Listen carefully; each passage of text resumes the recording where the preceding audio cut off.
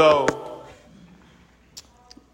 we've been tackling this question of what do the scriptures primarily teach? And last week we talked about what should us as human beings believe about God? And we combed through Yahweh God's self-revelation to Moses in Exodus 34. I'm not going to do too much of a recap, but one thing to say about his self-revelation to keep in mind is many people have something to say about God. Everyone has an opinion. But I think it's amazing that in our Holy Scriptures, God speaks for himself. So when we interrogate the Scriptures, we don't have a God that's silent. We don't have a God that's mute, that's out of touch with reality. He understood even at that time that a revelation of himself was needed. And it was written not to us, but for us. So even we can look thousands of years in the past, we can see at a period of time, God knew he needed to give an explicit revelation of who he is. The next half that I want to talk about today is what duties God requires of us. I think sometimes as us as Westerners, taking is always easy, but giving is the thing we usually struggle with. We ask God for a lot of things. We ask him for protection, we ask him for money, we ask him for health. But I wonder if there's room in our theological process that God could demand something of you. Can God demand something of you? Not ask, demand. Why demand? Why the word duty? I thought this is a God of love and, I think we've gotten a real twisted sense of who we are in light of a creator. Because we live in this democratic society, we understand the autonomy of the human person outside of a community, outside of a power structure. But for much longer, from the beginning of time, there was understood something called hierarchy and rank. So, your father is greater than you. Your great-grandfather is greater than your father. Your ancestor is greater than you, and your father, and your grandfather. If God is the creator of the first man, then God is greater than every human being. Amen.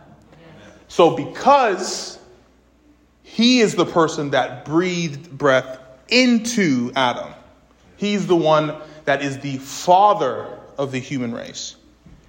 He has the right to demand something from whom he has created. Amen. So, this is why we can say, what duties does God require of us? So, we can start at Matthew 22.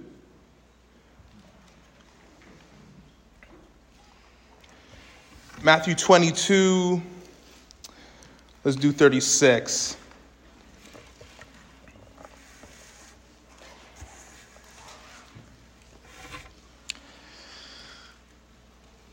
Again, keep in your mind, what do the scriptures primarily teach? Part of that teaching is what God requires of us. So the question is, what does God require of us? And Jesus answers this question by answering another question. And you could see it here in verse 36. It says, "Teacher, It's a lawyer asking Jesus this question. Teacher, which is the great commandment in the law? And he said to him, this is Jesus speaking, you shall love the Lord your God with all your heart, with all your soul, with all your mind. This is the great and foremost commandment. The second is like it. You shall love your neighbor as yourself. Upon these two commandments hang all the law and the prophets. Duty. The main duty that every human being that has ever existed was to love God. That's what the scriptures primarily teach. The scripture teaches a lot of things. But what is the primary? Jesus says it here. The commandment is to love God. This puts us in a weird situation here. Love, command, duty, requirement. At least when you think through it, sometimes it might feel like this is a puzzle that doesn't really go together. Because when we think of love, we don't automatically think of a requirement. We think of this is supposed to be something that's free and there's emotions given to it. Again, I think this is a Western thing that we often throw our own definition of love onto the scriptures. I believe the scriptures through and through, and I can't bring up every single scripture to prove it to you, but when God, through the law and the prophets, says to love him, there's two ideas that support this. Meaning, in God's mind, when he says love, two words are also in his mind. And those two words are obedience and trust. Let's make it clear. For God, in his definition, in his dictionary, you will see love, trust, and obedience. That's his definition of love. So let's walk this out. Obedience. What does that mean in relation to love? Well, let's go to Romans 6:16.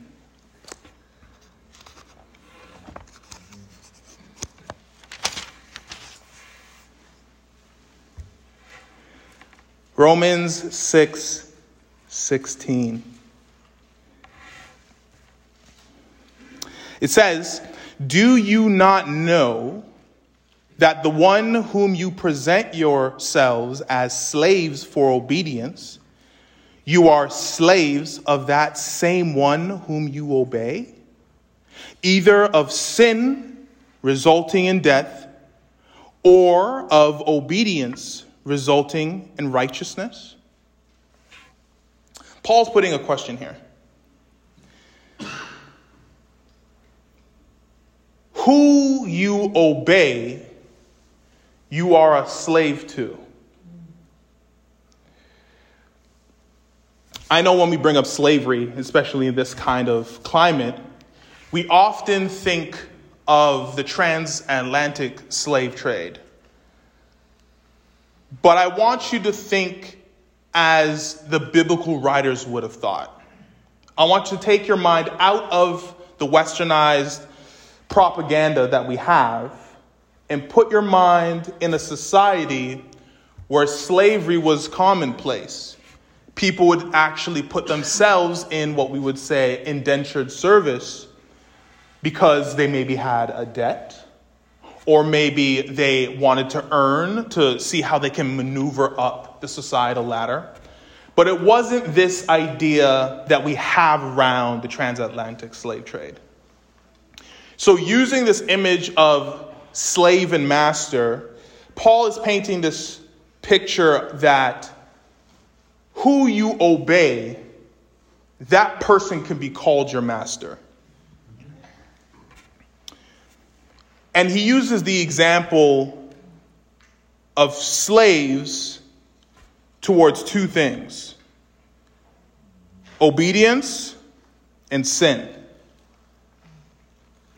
Now, for us that are redeemed, we have the ability to sin. We still have temptation to sin. But by the grace of God, we are no longer its slave. Amen. Meaning, there was a time, there was nothing that you could do outside of obeying that master called sin. Even the good that you did, on some level, you were still obeying sin. You had an inability to truly obey God. Grace by faith, by grace through faith, you now have the ability to obey a new master. Yes, amen. Because of that, Paul's now saying, you now have the opportunity to choose between two masters. There was a time you were dead in sin, you couldn't choose. It's one: sin. Now, you can be a slave to obedience, which produces righteousness, versus a master called sin that produces death. But what does this have to do with love? In the thought of every person that wrote the Bible, it was the same thing. You cannot say you love a master and you didn't obey him. That's right. It didn't make sense. If Yahweh God is your God, he created you, he has authority over you, he can say, do this, you say, yes, God. But if you say, no, God, and you do the same thing like the Israelites did, you turn to other gods and you worship other gods. In the mind of the scriptures, Yahweh God is not your master. You have another master. Let me pull you back even further. I think I brought this up last week. I'm going to bring it up again. There's this idea of sin being this creature, this illness, this force that has a hold on the human heart. When Cain was jealous of his brother Abel, God said to him that sin is crouching at the door and it seeks to have you, but you must master it. Let me pull you back further. When God created the garden and put Adam and Eve in it, he said, you can eat anything, but there's one tree that you cannot touch. A master has the right to give a law. Amen. And has the authority that would beckon you to obey it. Let me help you paint it some more. Because I want this kind of thing has to be caught. God took Israel, freed them out of bondage, out of Egypt, and brought them across the Red Sea. Then he gave them the 10 Commandments. In the light of the scripture, God is their master. You were enslaved. You were redeemed. The person that redeemed you is your new master. Is it starting to click now? If that person that redeemed you is your new master, and they say, this is what I want you to do, in the eye of the biblical writers, to show that you love that person that redeemed you, that new master, you obey him. Bring you back to this scripture here. Paul again is putting this before us. Who is your master? The scriptures are teaching something. If you love God, you have to obey him. If God is your God, he's your master. If God created every human being, he's your master. Period. So through special revelation, he gave us laws called moral law. For us as believers, this is just, we obey the word of God. The reason we obey is because we love our master. If you disobey, you are not saying you just don't love God. You're actually saying you love another master.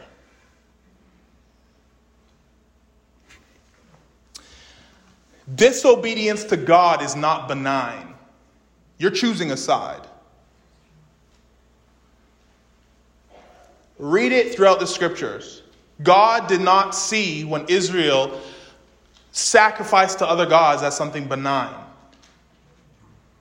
He was saying, oh, you don't want to obey me. You love those other gods. Okay, go serve them in their land.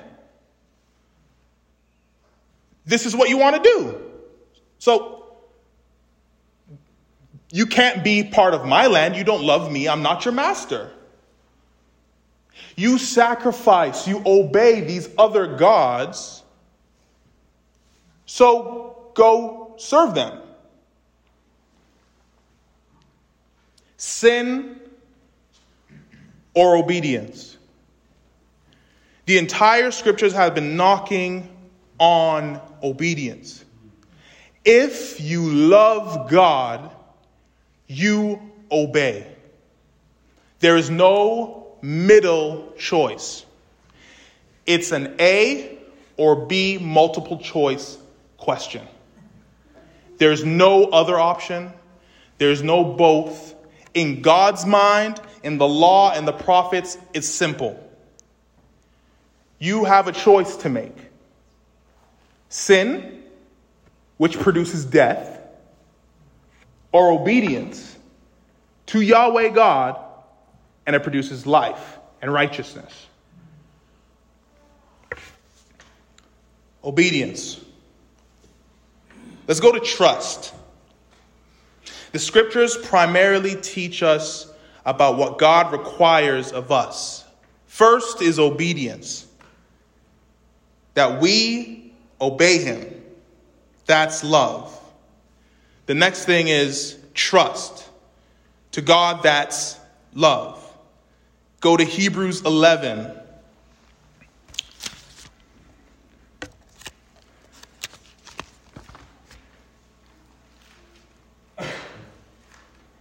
Hebrews 11.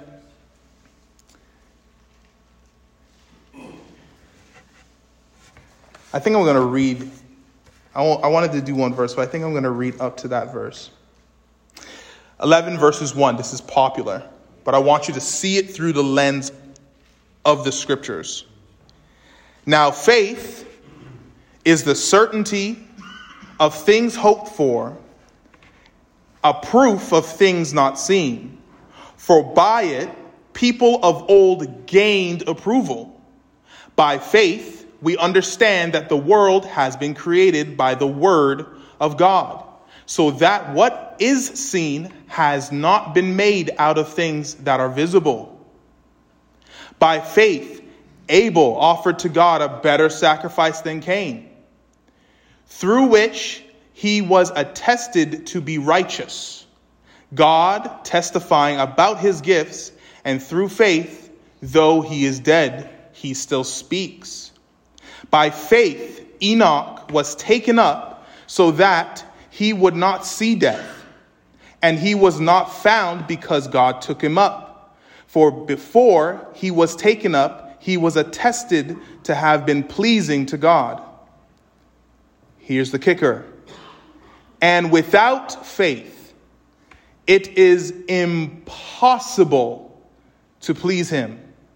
For the one who comes to God must believe that he exists and that he proves to be one who rewards those who seek him.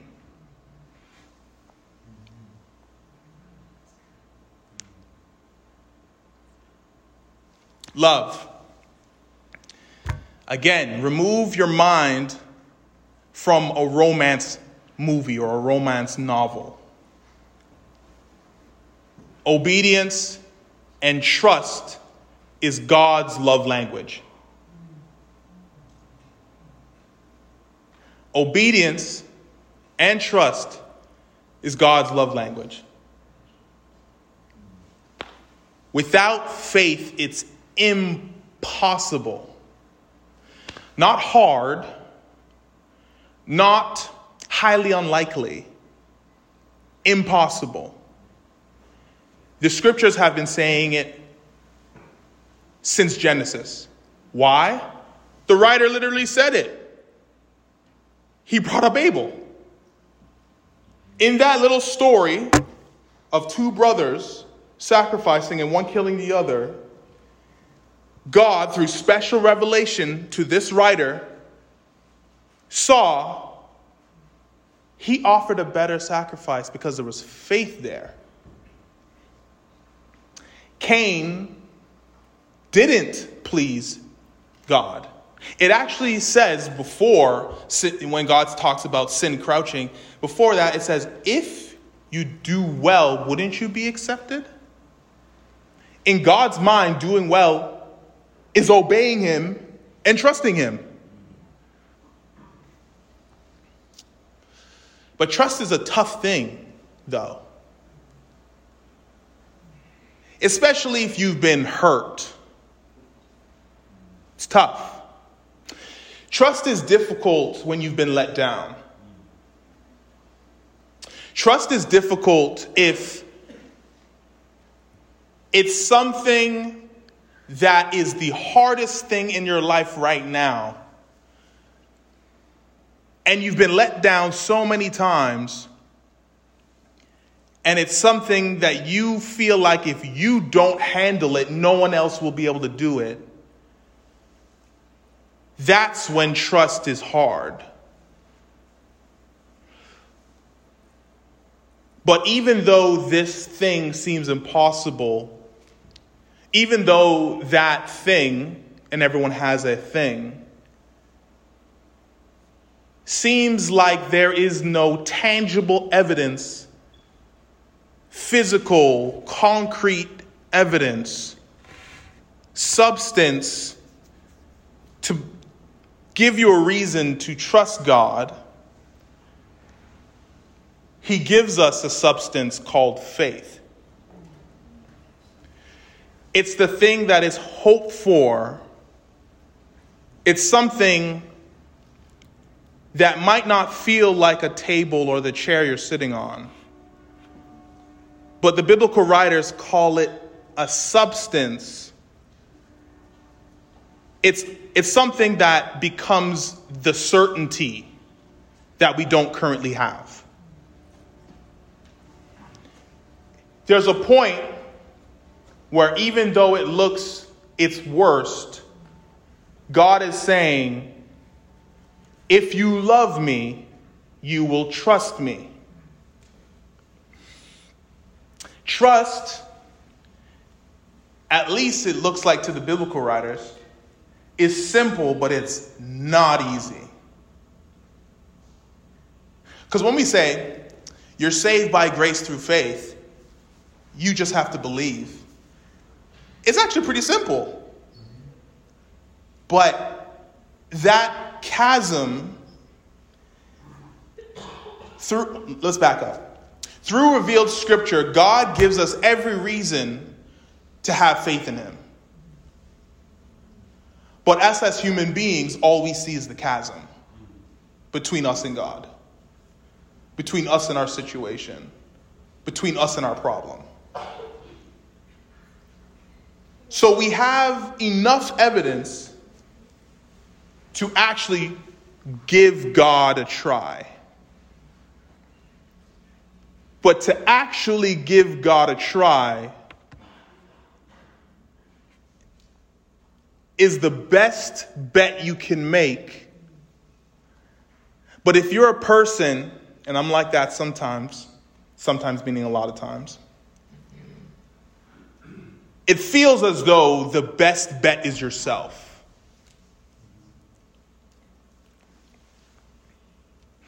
You see, that's where so many faiths in our world are at today.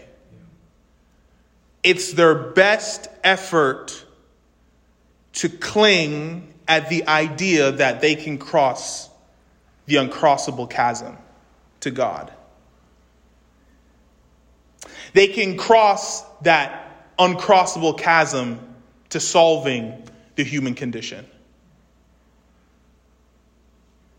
So many have tried. Every faith has a solution. But all of those solutions include work. It includes betting on yourself. It includes you not having faith and trust, not in the Creator, but faith and trust in yourself. Read it. Pick up the other holy books that they say is holy. Look at them. You can only come to the conclusion that you got to work for your salvation. But the Holy Scriptures rip away that idea. You know when they actually rip away that idea? It's not when Jesus came. Genesis 3:15 is when that idea was ripped. Humanity had perfection. They had everything that we're trying to get back to as a human race. They had it all. All they had to do was prove that they can obey one simple moral law. And humans proved that when we get the ball, we will drop it. Genesis 3:15. Read the story of the fall. That's what it is. And the rest of the scriptures is just building on that whole idea. More ways that human beings have just fallen and tried to grasp and fallen and tried to grasp and fallen. Our best efforts cannot cross the uncrossable chasm of us and the realized solution of God, eternity, and the solve of the human condition. So the Holy Scriptures are claiming to say obedience and trust is how you love God. And if all the law and the prophets and the Gospels are showing us the same solution, you can take a lot of great wisdom from these scriptures, but there's a primary message. I had a conversation with somebody. He used to go to church. He said he's not a practicing Christian now. And he brought up many different ideas. And I realize now, when you become a minister and you say that you're a minister, people tend to sort of say, hey, I don't go to church now, but they want to have conversations about how they've kind of pieced together the human condition. We just can't get this right. But if you look at this and this and this and this and this, it just makes so much sense. Don't you agree, Pastor? One of the things he said to me was, if you look at the teachings of Buddha and the teachings of Jesus, they're so similar. You know what I said? Yeah, you can draw some sort of conclusion. But there's one fatal thing that you're missing. Jesus didn't just claim to be a good teacher. He literally said that he's God in flesh. He literally said that eternity, the solve, the thing that every human being is grasped for, the chasm, the uncrossable chasm that every human being is desperately trying to get across, there is now a bridge, and the bridge is him. No other faith claims that. No other faith claims absolute assurity that you will be saved. No absolute assurity that you can cross the chasm to God. Absolute assurity that the human condition has been solved through Jesus Christ and will finally be put to end when Christ comes again. No other faith does that. Every other faith says, bet on yourself, give it a try, and hope when you're reincarnated or when you're standing before God, your good outweighs your bad. And let's just hope. Cross your fingers, buddy. That's the best every other faith's got. I've read the other holy books, so-called. I read them.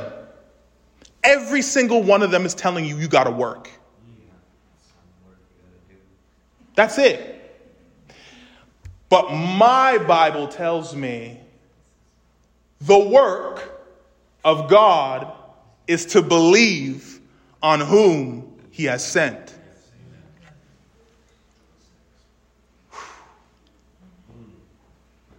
That's radical, isn't it? Think about it, folks. The power has been stripped from you. This is why the gospel is said to reveal what's in the heart. When you now know that there is a God that decides where you go, and you have nothing that you can do to change that reality, and all he asks is that you submit to him with love, which means you trust and obey him, we really get to see who you are. Because human beings have this thing called pride. We want to be the person that hits the game-winning shot. We want to be the person that stands on the podium and says that I won the race because of my hard work and my sacrifice. I did it. That's what we want. Every one of us. We want to feel like we accomplished something. But Jesus says, I accomplished something. You just got to trust that I did it. And trust that what I did will cover you. Trust and obey. There's no other way.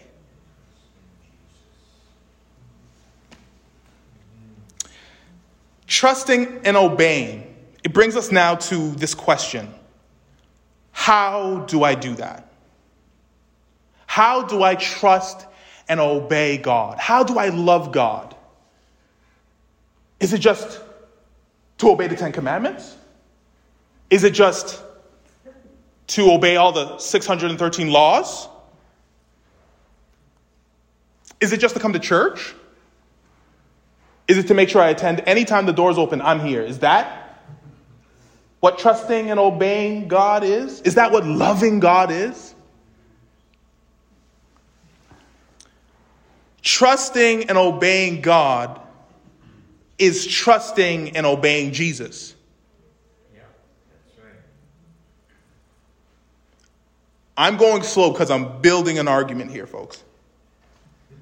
Trusting and obeying God is trusting and obeying Jesus. The claims that he makes, that's the natural conclusion. I'll prove it. John 8. It's one of my favorite scriptures in the Bible because of how rough it is. John 8:34. I'm going to read like the whole thing.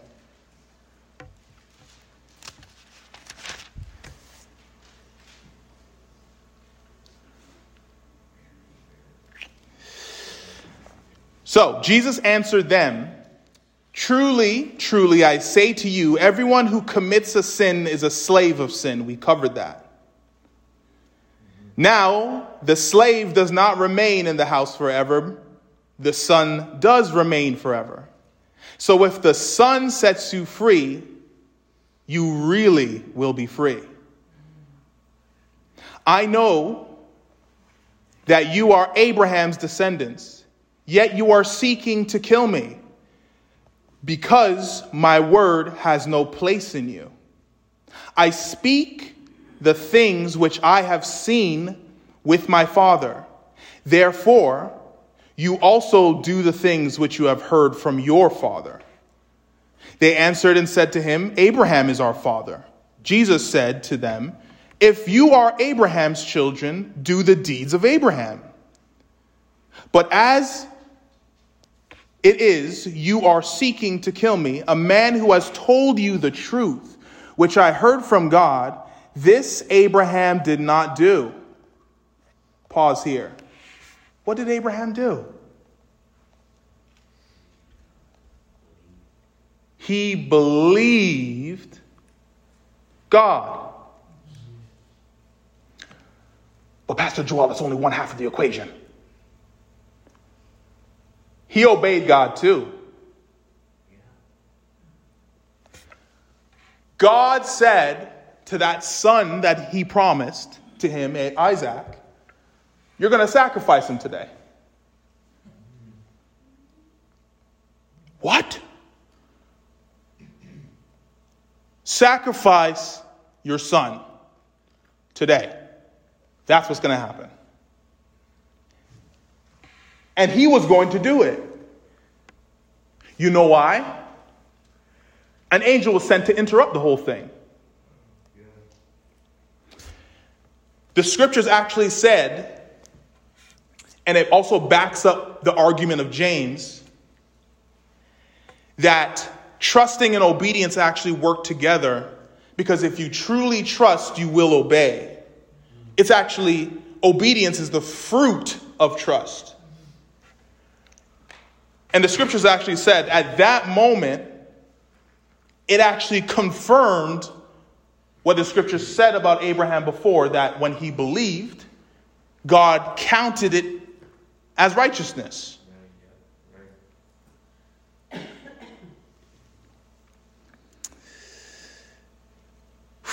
If you are Abraham's children, do the deeds of Abraham.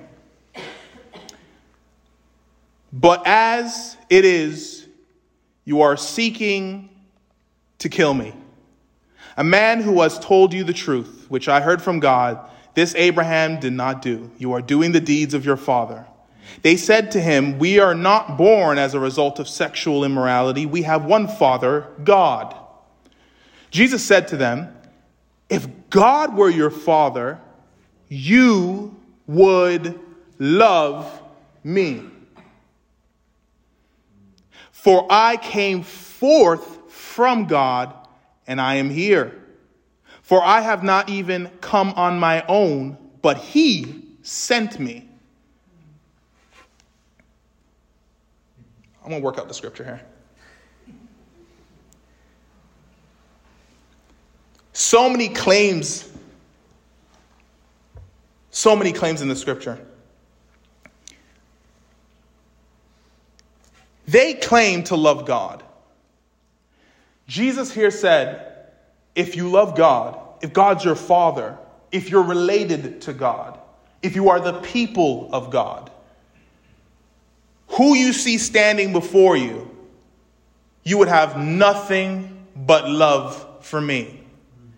You know why? Because Jesus is the image of the invisible God. When you hear Jesus speak, what you see Jesus do, you are seeing God. So if you hear the words of Jesus, if you see the deeds of Jesus, and it puts you in a situation that you hate him, if you dislike him, if you don't want to trust him, if you don't want to obey him,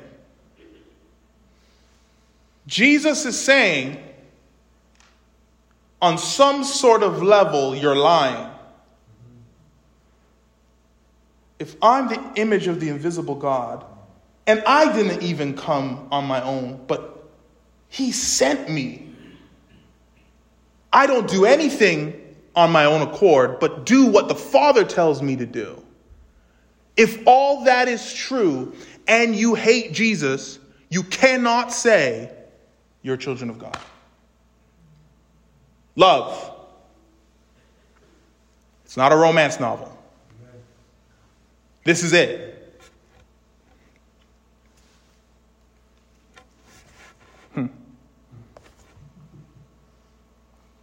Why do you not understand, verse 43, what I am saying? It is because you cannot listen to my word. You are of your father, the devil. And you want to do the desires of your father. He was a murderer from the beginning and does not stand in the truth because there's no truth in him. Whenever he tells a lie, he speaks from his own nature because he is a liar and the father of lies. But because I say the truth, you do not believe me. It's pretty black and white here, folks. You say you love God, you got to trust and obey. And if the image of the invisible God tells you this is the way, this is what you must do, then you have to now say, I love God by trusting and obeying Jesus. If you can't do that, you're lying. I'll prove it. 1 John.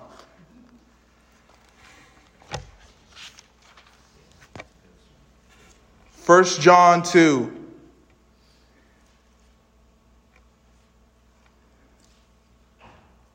It's 1 John 2, 3-6, and then we're going to jump to 4:20. So 1 John 2, 3. This is going to sum up what I've been saying for the past few minutes here. By this we know that we have come to know him if we keep his commandments. The one who says, I have come to know him,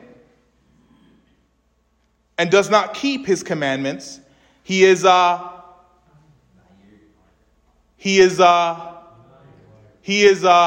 liar.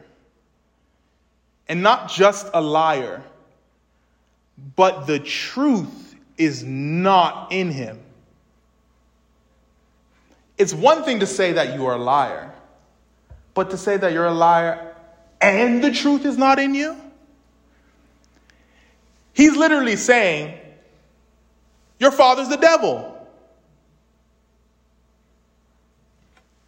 Go back to the scripture we just read. In Jesus' mind, if you cannot receive the truth, I'm the image of the invisible God. You have no reason to not believe me. If you do not want to believe me, your father is not God. If you say that your father is God and you refuse to love Jesus, which is trusting and obeying Jesus, you're a liar. And you're not just a liar, but the truth is nowhere to be found in you.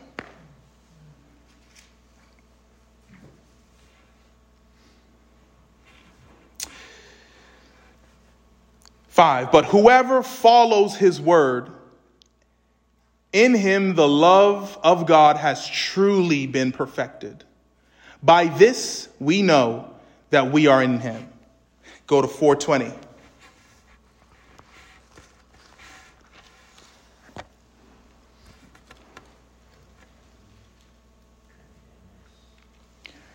If we love God, we got to love Jesus. The outflow of loving God is loving Jesus. And the outflow of loving Jesus is loving others. As Jesus said, you have to love other people like the way you love yourself.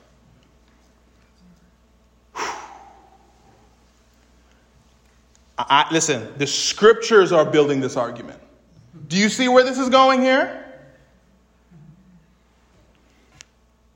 4:20. If someone says, I love God, and yet he hates his brother or sister, he is he is a liar. For the one who does not love his brother and sister whom he has seen cannot love God whom he has not seen. He didn't bring up a lofty argument here. You don't have to look up the original Greek here. It's plain as day. You can't see God. But the outflow of loving God and loving Jesus is you're going to love the people that he made. And when you see them, you see the image of God. That's the natural cycle of it. And if you claim to love God and you don't love Jesus, you're a liar. And if you claim to love your neighbor, if you claim to love God, you claim to love Jesus, but you hate your brothers and sisters. I don't hate my brothers and sisters. Hate, such a strong word. You know how Jesus defined hate? It's not taking out a knife and killing them. It's the words that come out of your mouth. It's the thoughts that go inside your head. How do you view your brother? What do you say to your brother? How do you talk to your brother? In what manner do you talk to your brother? That is what the scriptures are pointing to. If you say you love God, but you don't love Jesus, the whole argument just unravels. So, the question, and I believe I did justice to it, what do the scriptures primarily teach? As we talked about last week, what humans should believe about God and what duties God requires of us. So, in closing, we know clearly what God is asking us to do. It's clear. You can read it in Genesis. You get it in 3 chapters, it's clear. We say that we are people of the book. We say that we love God. We say that we love Jesus. Let's put that to the test. Do you trust and obey God? Do you trust and obey Jesus? Do you love your brothers and sisters?